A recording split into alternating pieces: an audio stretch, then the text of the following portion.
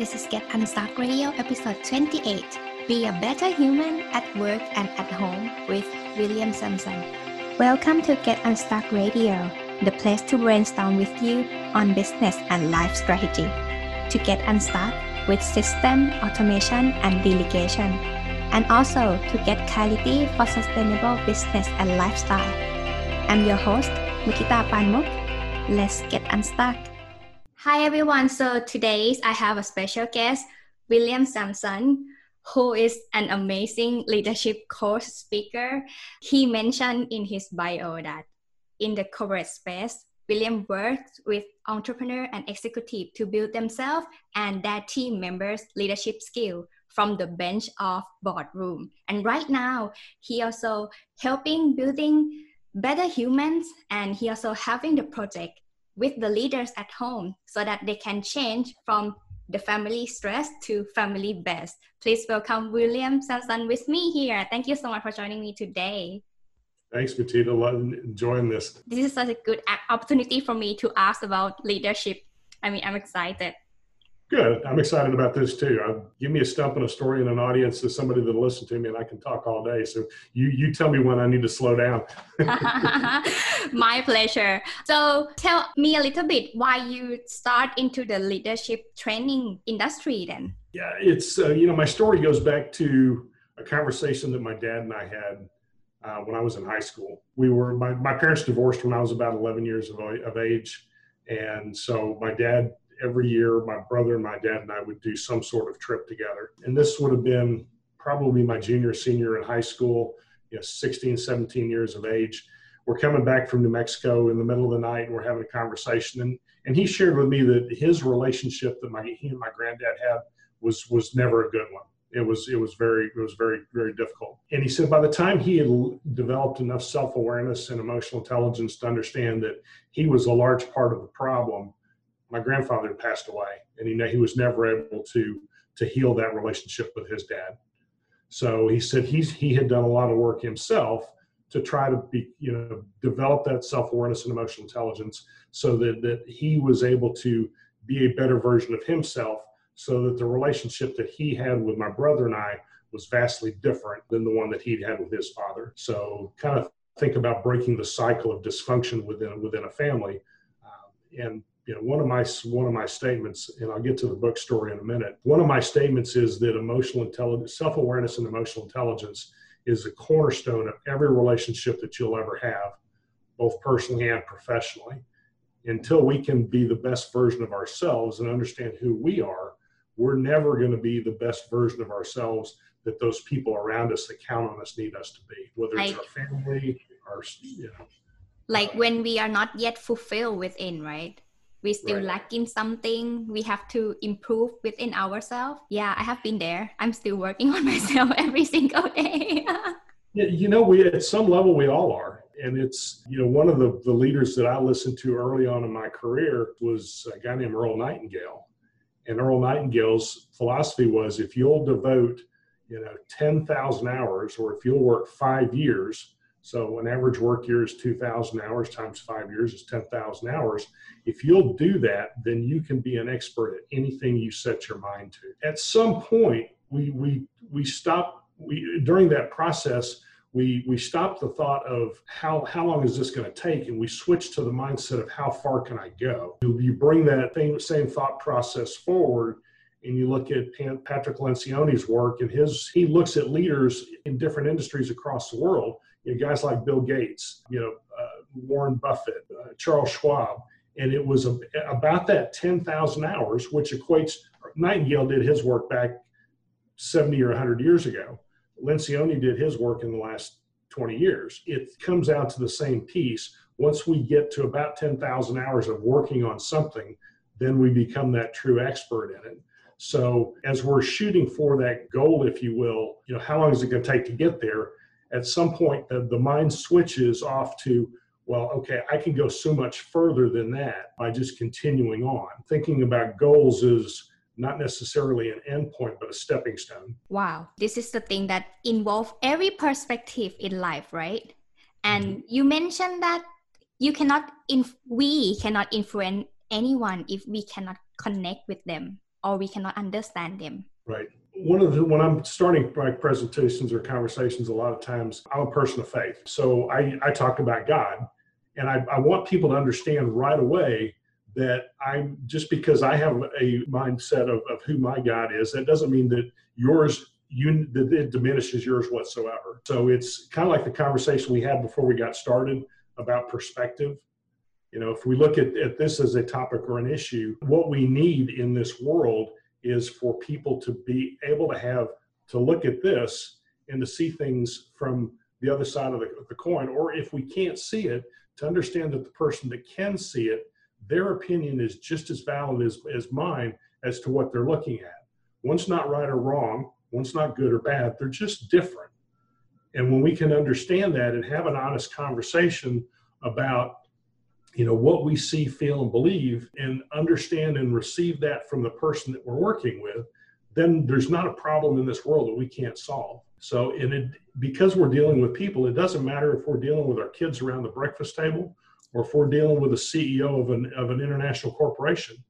We still, we still pull our skirts on or our pants on one leg at a time. There are some of y'all out there that are limber enough that can jump up and do it at once. I'm not that way, even when I was an athlete. But the fact of the matter is, at the root, we're all still people. And when we can kind of cut through all the rhetoric and the noise and everything that we hear in the world, and just say, this is a beautiful example. You're in Northern Ireland. I'm in Fort Worth, Texas. You're a Filipino descent. I'm a Caucasian guy that grew up in North America.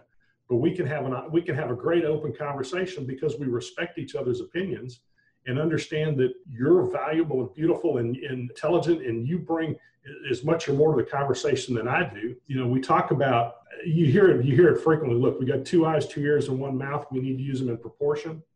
Some people get the math wrong on that. They think it's 1 of 3. Well, you've got 2 eyes, 2 ears, and 1 mouth. There's 5. So you need to listen 80% of the time and speak 20% of the time. And if you'll do that, you'll listen more, you'll hear things. And another issue that I run across all the time is that we tend to listen to respond, not to understand. And what I try to help teach people to do is to slow down long enough to hear what the other person's saying.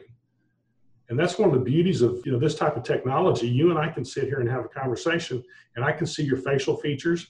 If I say something that you don't like, that smile's going to go down on the sides. Yeah. Yeah, I mean, that's right.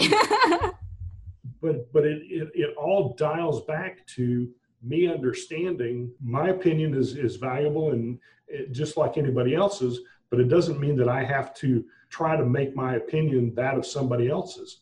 Mm-hmm. We'll always do better if we can learn rather than respond. Yeah, I always notice that, like, for example, my previous boyfriend, let's say, they only hear what I say, but they not listen. Right. You laugh. Yeah, I mean, that's a big problem somehow because they're not interested in that topic. It was, and I've heard this many times before, but I heard it again this morning, and I think it's relevant. Helen Keller. If somebody asked Helen Keller, about how bad was it that she couldn't see, and she said, well, it's not near as bad as those that can see that have sight. I guess the question was, what is it like to be without sight? And she said it's not near as bad as those that have sight that have no vision. So. It's kind of all about dissecting things and, backing up. But I think the other story you were asking me about with my dad was about the book that he gave me. Yeah. My dad was an engineer, very, very tightly wound, very reserved, very task oriented. I'm diametrically opposed on the personality spectrum. So he really never understood the idea that I didn't want to be an engineer and I didn't want to do all those kind of things. And was in sales. And like I said, give me a stump and a story and somebody to listen to it, and I'm in my element. But he gave me a book on sales when I was 19 years old, and I actually it's on the shelf back there. Oh, you still keep it? Wow, it's so lovely. Yeah, in fact, I used to take it with me to presentations and have it sitting up on the lectern or on the table, but it's the binding's coming apart and everything. It's because it's quite old, actually. No one knows, William. No one knows. No one knows.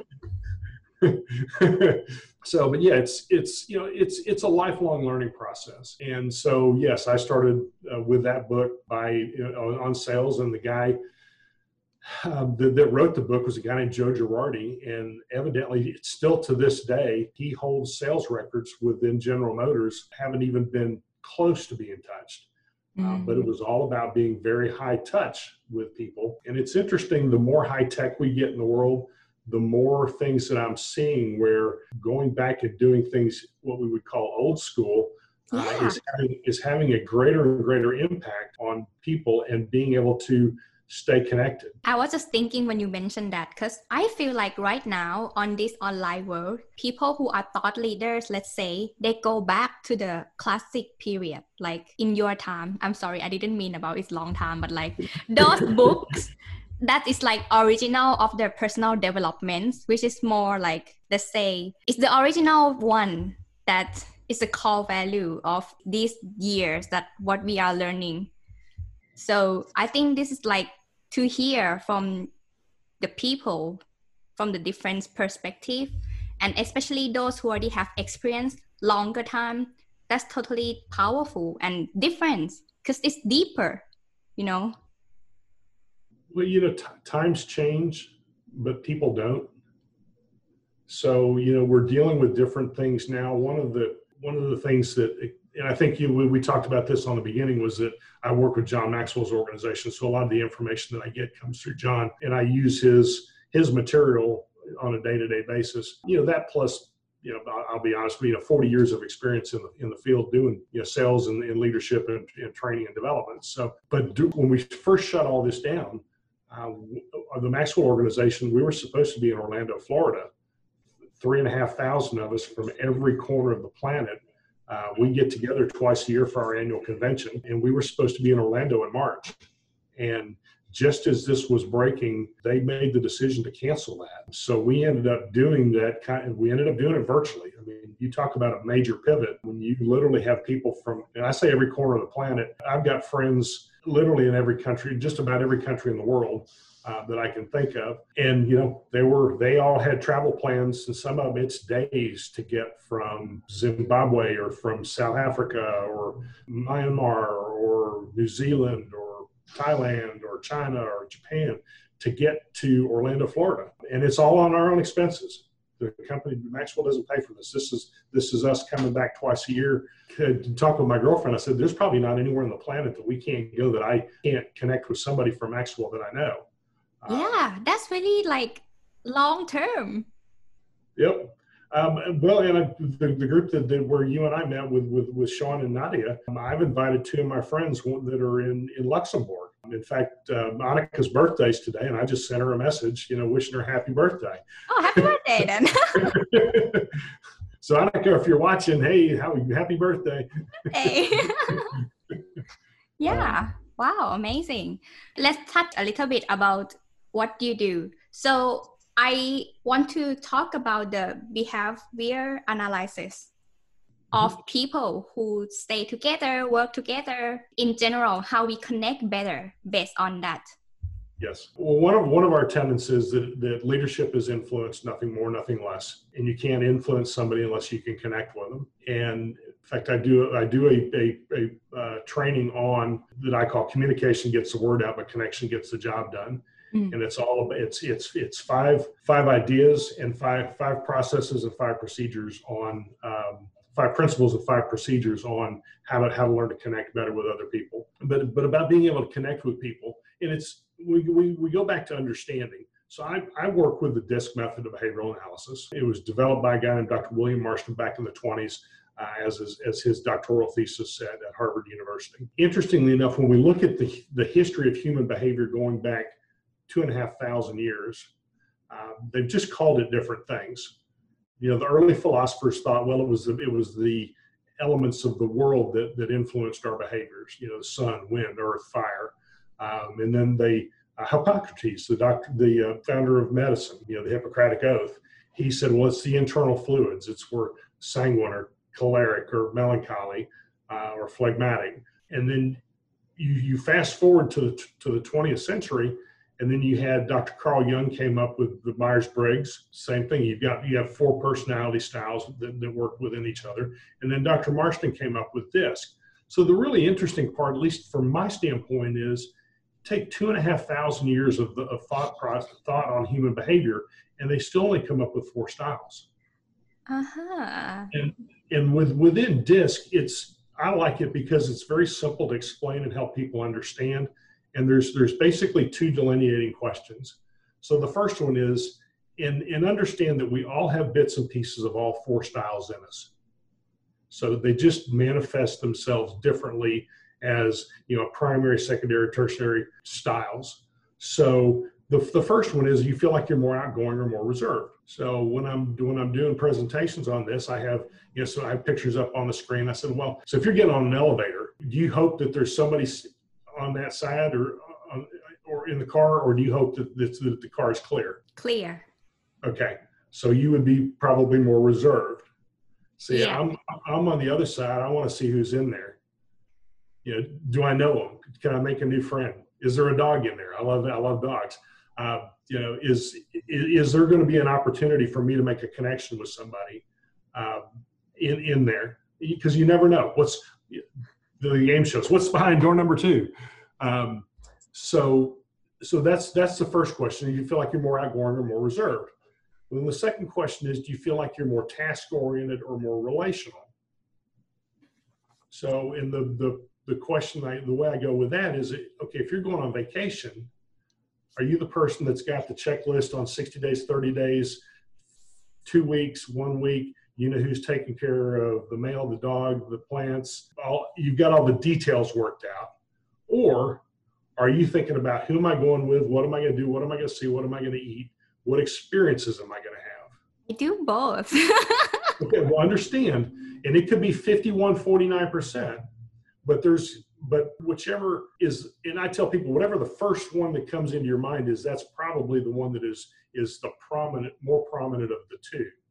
And again, it can be really close, 51-49, but there's going to be one that's going to be slightly more, resonate with you slightly more than the other one.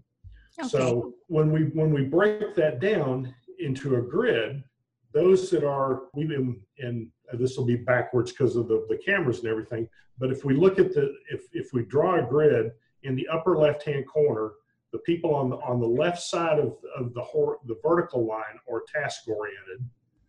The ones on the right-hand side are more relational. If we look at the horizontal midline, the ones above the midline are going to be outgoing. The ones below the midline are going to be reserved. So in the upper left-hand corner, we have the outgoing, task-oriented. That's what we call the Ds, or the dominants, or the drivers. They're the ones that want to be in charge. They want to run things. They're the ones that they're the visionaries. They've got the ideas. Now, they don't know how to make it happen, or they don't know. They're not going to be the ones that make it happen, but they have the ideas. Mm-hmm. They make up about 3% of the population. Mm-hmm. Which is good, because if the whole world were wired that way, the rest of us we'd be pulling our hair out, because everybody want to be in charge. Mm-hmm. So, like what we're doing right now with the family stress to family best is, if you got a child that's oriented that way, give them tasks, things to do that they can be in charge of, that they can take ownership of, because that's going to make them feel good. That's going to make them feel fulfilled. Same thing as we get into the workplace. They're going to be the ones that are typically going to be your executives, the drivers, the salespeople, those kind of folks. When we get to the other side, still on the outgoing, but we get to the people that are outgoing but relational, and that's me. That's my style. We make up about 11% of the population. So when you look at that, the interesting thing is that only about 14% of the overall population is outgoing. Mm-hmm. So So this one is influence, right? Influence, yep. Uh-huh. Influence, wow. Inspiring. We're the ones that we want to get the job done, but we want to make sure we have fun doing it. Mm-hmm. We are the ones that, now let me go back to the Ds. The greatest fear of a D is losing control. Mm-hmm. So when they feel like their power is being usurped, or they feel like, and it could be a relational thing. It could be they feel like their relationship has been taken advantage of. Natural reaction is going to be to jump into it harder, become more dominant, be more overbearing. Mm-hmm. So, and when we get under stress, that personality type has got to find the ability to have a release for their energy. Mm-hmm. Because if they don't find a good release for their energy, it can manifest itself in a bad way. Mm-hmm. Now go back to the I types. Our biggest fear is people not paying attention to us. So when we feel like we're not in the spotlight, or we're not being listened to, we become louder, more verbose. We talk more. So this is attention seekers. Yes, it's not necessarily that they have to have it, but they're very comfortable with it. But if they feel like it's being removed from them, they will seek it. And then staying on the relational side, but being more introverted. Me. That's what we call the S's, or the steadies. Wait, this is the task one with the reserve, right? No, this is reserved and relational. Okay, so reservation. Okay, that's almost 70% of the population. About 69% of the overall population is that steady style. They are the ones that will get the job done. If you give them a task and ask them to help you, they will charge hell with a squirt gun for you. Mm-hmm. Their biggest fear is loss of security or a changing environment. So if you've got a group, and understand that's almost 70% of the population. So think about, with what's going on in their world right now, if they're used to being in school or at work or, out of the house, and they're cooped up, that change of situation is causing them stress. Now, the fact that they're very more reserved, they're less worried about being at home because that's really comfortable to them. Then they're the ones that are going to be fearful of having to go into the grocery stores and whatnot now because of the potential for getting sick. Mm-hmm. So if you've got friends that are that personality style, they're the ones you need to reach out to. They're the ones you need to really stay in touch with. Mm-hmm. These are the people who go deep. Yep. Mm-hmm. So okay. The last, and like I said, that's 69% of the overall population. So the vast majority of the people are in that category. Oh, so not this one. I'm the last one. Okay. You're the last one. The C's are what we call the compliance. They're the ones that are reserved and task oriented. That was my dad. My dad he flew jets he flew for the Navy, and he was an engineer for IBM for 30 years. That was his world. You put him inside those 9 dots, and he's very competent. Get him, and that's one of the things that he understood about himself, was that he had to come out of that to be the better version of himself, to be the father that my brother and I needed him to be. And he worked on that his entire life. And they're about 17% of the population. So when you break it down, you look at the task-oriented side, they're about 20%. The relational is about 80%. So when we're trying to connect with somebody, I use the term live life right to left. What is that? Can you repeat that again? Live life right to left. Live so life. If you look at the grid, the relational is on the right side, the task is on the left side.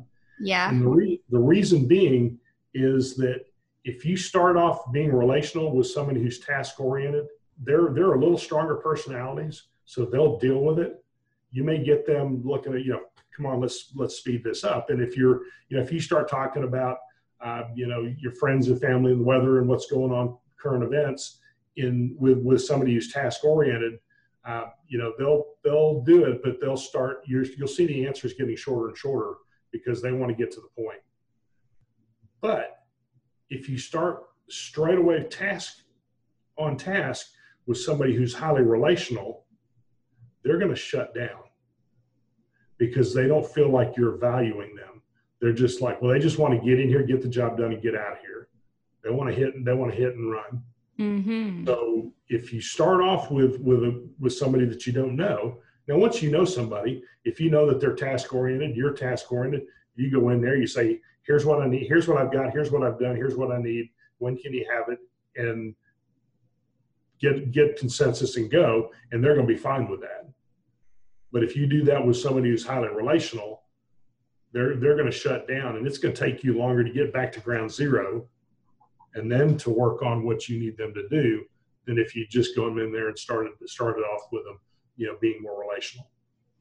Mm-hmm. They've got a little softer personality. They tend to take things more personally. But when this is just my question, when I try to use the emotion part more to connect with them, doesn't seem it resonates so far. Is that a normal question? So when I try to connect with them in terms of the relational people, I find it's not me that is one, but I try to get out of my comfort zone, of course, but I feel it's not on the same page, even though I try, or I haven't tried that hard enough. It's practice. It just takes practice. I tell the task-oriented people, make being relational a task. Make being relational a task.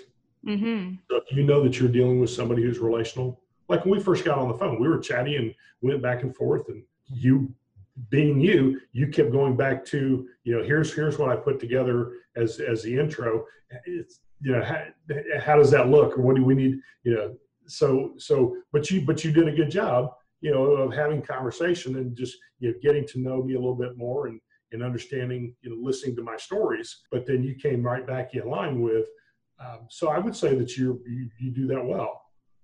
Okay, thank you. I appreciate you. I mean, I'm trying because I have to learn though. It's very important. My mom's always say this is also another thing. I have to try the way of my tonality as well. When I was younger, when I speak, the ending of my voice is always short. And she said it's always gave the bad impression to the opposite party all the time. And okay. But I didn't think about that because I thought that I have done my job already and I just move on, I just do it fast. And especially I was a faster speaker. I spoke so fast. Mm-hmm. And I have made a lot of bad first impression to many people already, I know. But it all revolves around self-awareness. Developing self-awareness and emotional intelligence and understanding, who you are. And as you understand because you can't be aware of something until you're aware of it. So once you're aware of something that you do inhibits your ability to connect with somebody, and then you're aware of it, it's not gonna happen every time, but it'll happen more times. And the more times you do it, the more times you practice. It's at 10,000 hours again. Mm. Not that you're going to spend 10,000 hours working on being more relational, but over time, over your lifetime, just knowing, I've got one of my coaching clients, and one of the things that we're trying to work on is, he said, I just don't have any empathy. If they don't get it, well, then the hell with them. That's the way it is. Just go on. I give him, he's a sports fan, so I give him a sports analogy. I said, when something like that's, you've got a thought that's coming into your head, and I'm using this for a specific situation, but it can be applied to virtually anything. Negative thinking or negative self-talk or anything like that. When you've got a thought coming into your head that is not serving you best, it's like you're sitting at a baseball game down the first baseline, and they hit a line drive foul ball that's coming right at your head. Mm. Well, your ability to get your glove up and capture that thought in the glove, and then turn it over and look at it, say, isn't that interesting? So to be able to take that thought and dissect it, and there's a book called Fierce Conversations, and the term she uses in there is called interrogate reality. So you take that thought and you look at it, with my clients, we're using the analogy of looking at it like it's a baseball, and we're going to look at it and we're going to interrogate that. So we're going to go through the thought process of, does this thought serve me, and does it serve me well? And if it does, well, then you keep it. You allow it to come on through. If it doesn't, you take it and you throw it back to the first baseman, and they keep playing the game. But what you've been able to do is you've been able to stop something that potentially doesn't serve you well, interrogate it, and you make the decision whether you keep it or not. I'm a strong believer that everyone's always have options. It depends on you.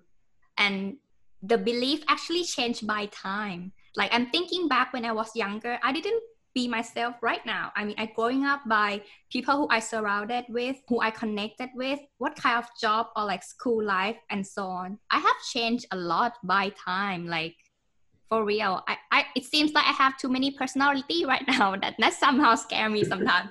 I know, but it's the fact. But it's because I choose to be who I am today. And that is the choice that I made. And I totally understand what you mean. It's like when I evaluate myself when I'm about to have anxiety attack or something. Is this thought deserve me or not? Or like just take it off, shake it off. That's a great time, especially if you suffer from anxiety. When you get a thought or something that makes you anxious, when you capture that thought, you turn it over and look at it and interrogate it. Is this true? Well, no, it's probably not true. Okay, well then you take and you throw it away. And it's easy. I understand it's easier said than done because I struggle with a lot of those things myself, and we always do. But to be able to capture that and to be aware that you're having that thought and that it doesn't serve you well, you have the option now of determining what to do with it. Mm-hmm. So much of the time, people it's like Groundhog Day. They just keep living the same day over and over and over and over again. One of my favorite quotes is from a book by a guy named James Allen that was written 100 years ago. It's called As a Man Thinketh. And the quote is, most people want to change their situation, but are unwilling to change themselves. Ooh. They therefore remain bound. Yeah, that's the fact. Really simple, really powerful, but really deep. It's available in the public record. It's available. You can pull it off the internet as a PDF document, free of charge. The whole book's about 7,000 words. When I first read it, going to sleep one night. I mean, it was on a list of books that somebody had said, the 10 books that'll change your life, and that was one of them. And it was like, okay, it was one of those things that was like check the box. Well, then faculty from John Maxwell we did a book study on it. We were a little over an hour a day for 12 days in a row going through that book. We spent the whole first hour just going over the foreword, which is 125 words or something like that. There's a lot of power in that book and I can get copies of it, $2, something like that. And I keep copies of them around and I give them to people. I've had people challenge me on it. And I've got a really nice friend of mine here in town that just refuses to get out of her own way, to understand that she's the problem. And until she can identify that, she's not going to do anything to change it. She's perfectly content at this point to just go through life saying, these are circumstances beyond my control. And that's not true. And it's so sad because if you change your mind, and I tell people all the time, change your mind, change your life. It's a simple thing to say, but it's a difficult thing to live out. Because again, you go back to once you're aware of something, you know what to beware of. And once you beware of those things that are not self-serve, that don't serve you well, then you now have the obligation to do something different. And that's the hard part. Yeah, because you have to live with it. Right. And that's part of what I help people do through the coaching aspect of it, is to identify those things that don't serve them well, and then to get them to think at a different level into why they've allowed them to stay in their life as long as they have, and how to be able to get rid of those things and to replace them with more productive thoughts. Yeah, I mean, that's very important. And it's very hard to discover this thing by yourself. I mean, it would take time. I believe that people who I know currently, they wouldn't realize the problem until they are like at the bottom already. And it's always hard to like evaluate all the situation and get back on your feet, because you're already the deepest part of your life.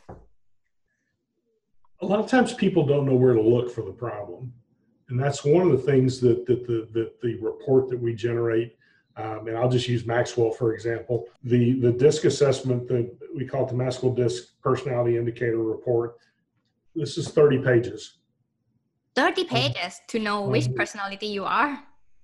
Well, it starts off with, what the different styles are, what they mean. It goes through and it gives me graphs on what my style is. It describes my style. My style is called the advisor. Talks about different communication techniques. If communicating with somebody like me, here's the things to do. What the greatest fear of that. Greatest fear is loss of social acceptance and change, especially in relationships. So I was in a domestic violence situation with my last marriage. My ex-wife couldn't keep her hands or things to herself, and would throw things and hit and that kind of stuff. And I didn't start doing, learning doing the deep analysis of personality until about 7 years after we had divorced. And then that one piece was one of the keys to help me unlock and understand why I'd stayed in that relationship for so long when I knew it was toxic. Oh. Because it was easier to, it's the devil you know versus the devil you don't. So in that particular personality, my particular personality style is you just try to be better. You try to be better. You try to be better. Well, if you're with somebody who's a narcissist and there's nothing you'll ever do that's going to be good enough, because it can't be, because we've heard the term many times, hurting people hurt people. So until she was willing and able to work on herself and understand that what she was doing to me, we could never get better. So when I finally had the last meeting with our psychiatrist and said, look, here's what's going on. And he came back to me and said, it takes two, and I see what she's doing, and she's unwilling to change. She therefore remains bound. She wants her circumstances to change, but doesn't understand that she's the part of the problem and willing to change to affect that change. Then it was getting to the point that it was going to be, it was physically a problem for me, where she was hitting and throwing, and I had broken wine glasses across my head and stuff like that.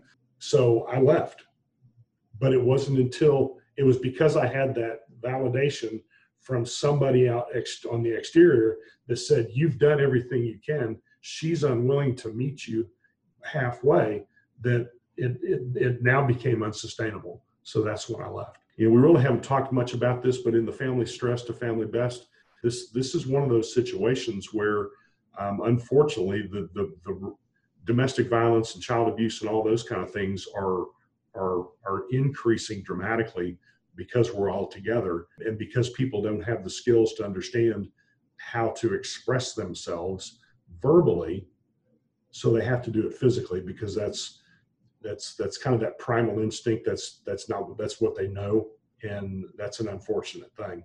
But it's our reality. So for us to be able to take this knowledge to the family marketplace right now and help people understand the beautiful part of this, as we start going back to work and they see what difference it made in their home life with those people that mean the most to them, that really mean something to them, then they can take this back to their businesses, their companies, and their teams. And I'm excited to see what's on the other side, because part of this is the way I deal with the crisis right now is this is just valley of the shadow that I'm going through. This is not the new reality. This is not where it ends.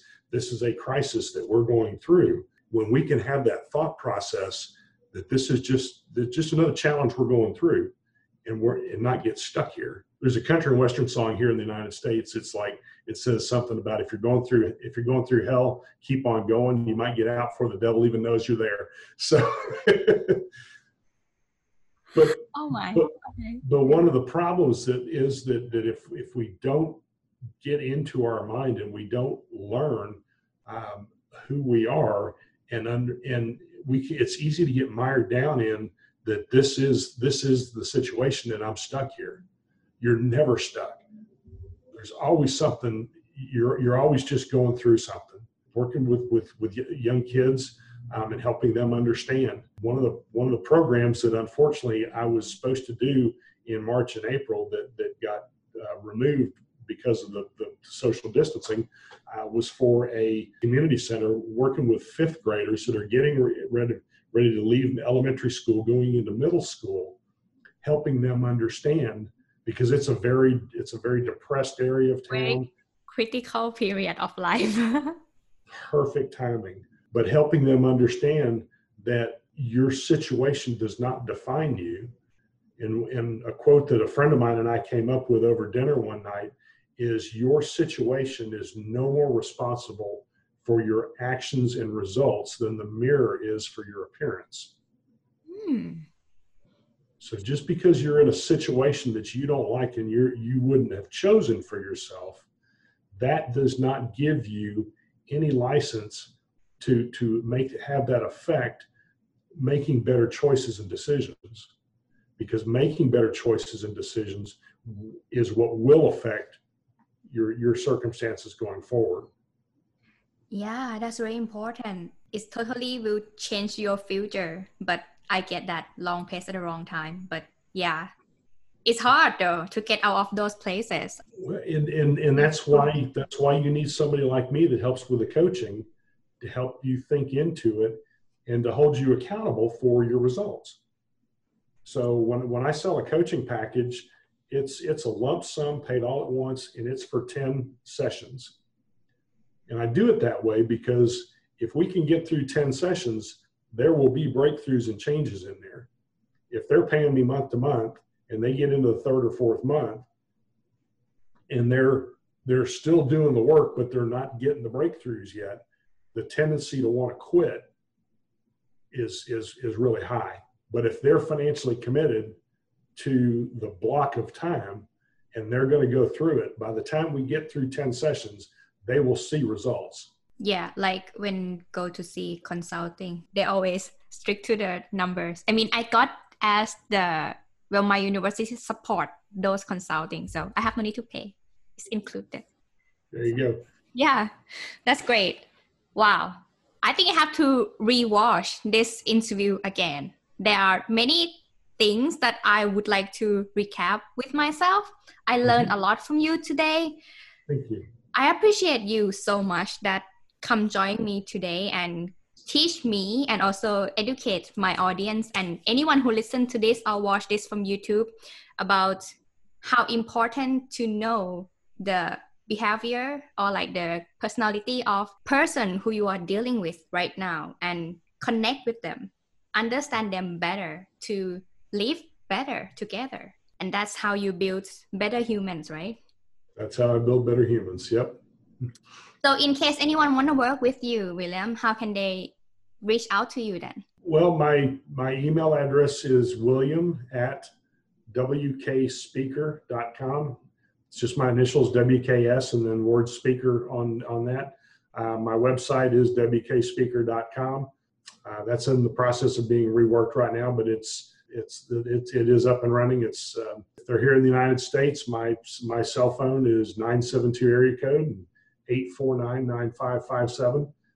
Would love to have a conversation with anybody who kind of feels like they're stuck or knows that there's more and just isn't sure how to get there. Like I said, all of my consultation begins with a DISC assessment and a debrief, where we get the client's specific report, and then we go through that and use that as the basis of understanding to begin to unlock things. I work, with individuals, I work with groups, I work with corporations. The Family Stress to Family Best is something that I'm doing for schools, churches, nonprofits right now for their constituents. That's a free presentation. The only upsell on that is at the end, if they want to do a deeper dive with their family, with their kids, then they buy the assessments and the coaching and debriefing from me. With companies and organizations, great for boards of directors. We talk about building better humans. We also talk about building leaders from the bench to the boardroom. And one of the quotes that I use is from the former UCLA basketball coach, John Wooden, who said, "When opportunity arises it's a terrible time to prepare. So essentially, it's too late to prepare. That's talking about with companies building up your team of what they call bench players, guys that are not ready to go to the front lines just yet, but that are getting those junior executives or people ready to step into roles of increasing responsibility when the opportunity arises. So that's building the bench. And then at the board level, just working with them to help them understand the personalities, strengths, weaknesses, fears, blind spots of each person at the table, so that when we have something like this that we need to digest or to a problem to solve, that we can each understand that we're looking at the same thing from a different perspective. And again, back to the idea that one is not right or wrong or good or bad, they're just different. And when we can understand and have that respect for one another, there's not an issue in this world that we can't solve. And I fully believe that. So, thank you so much, William.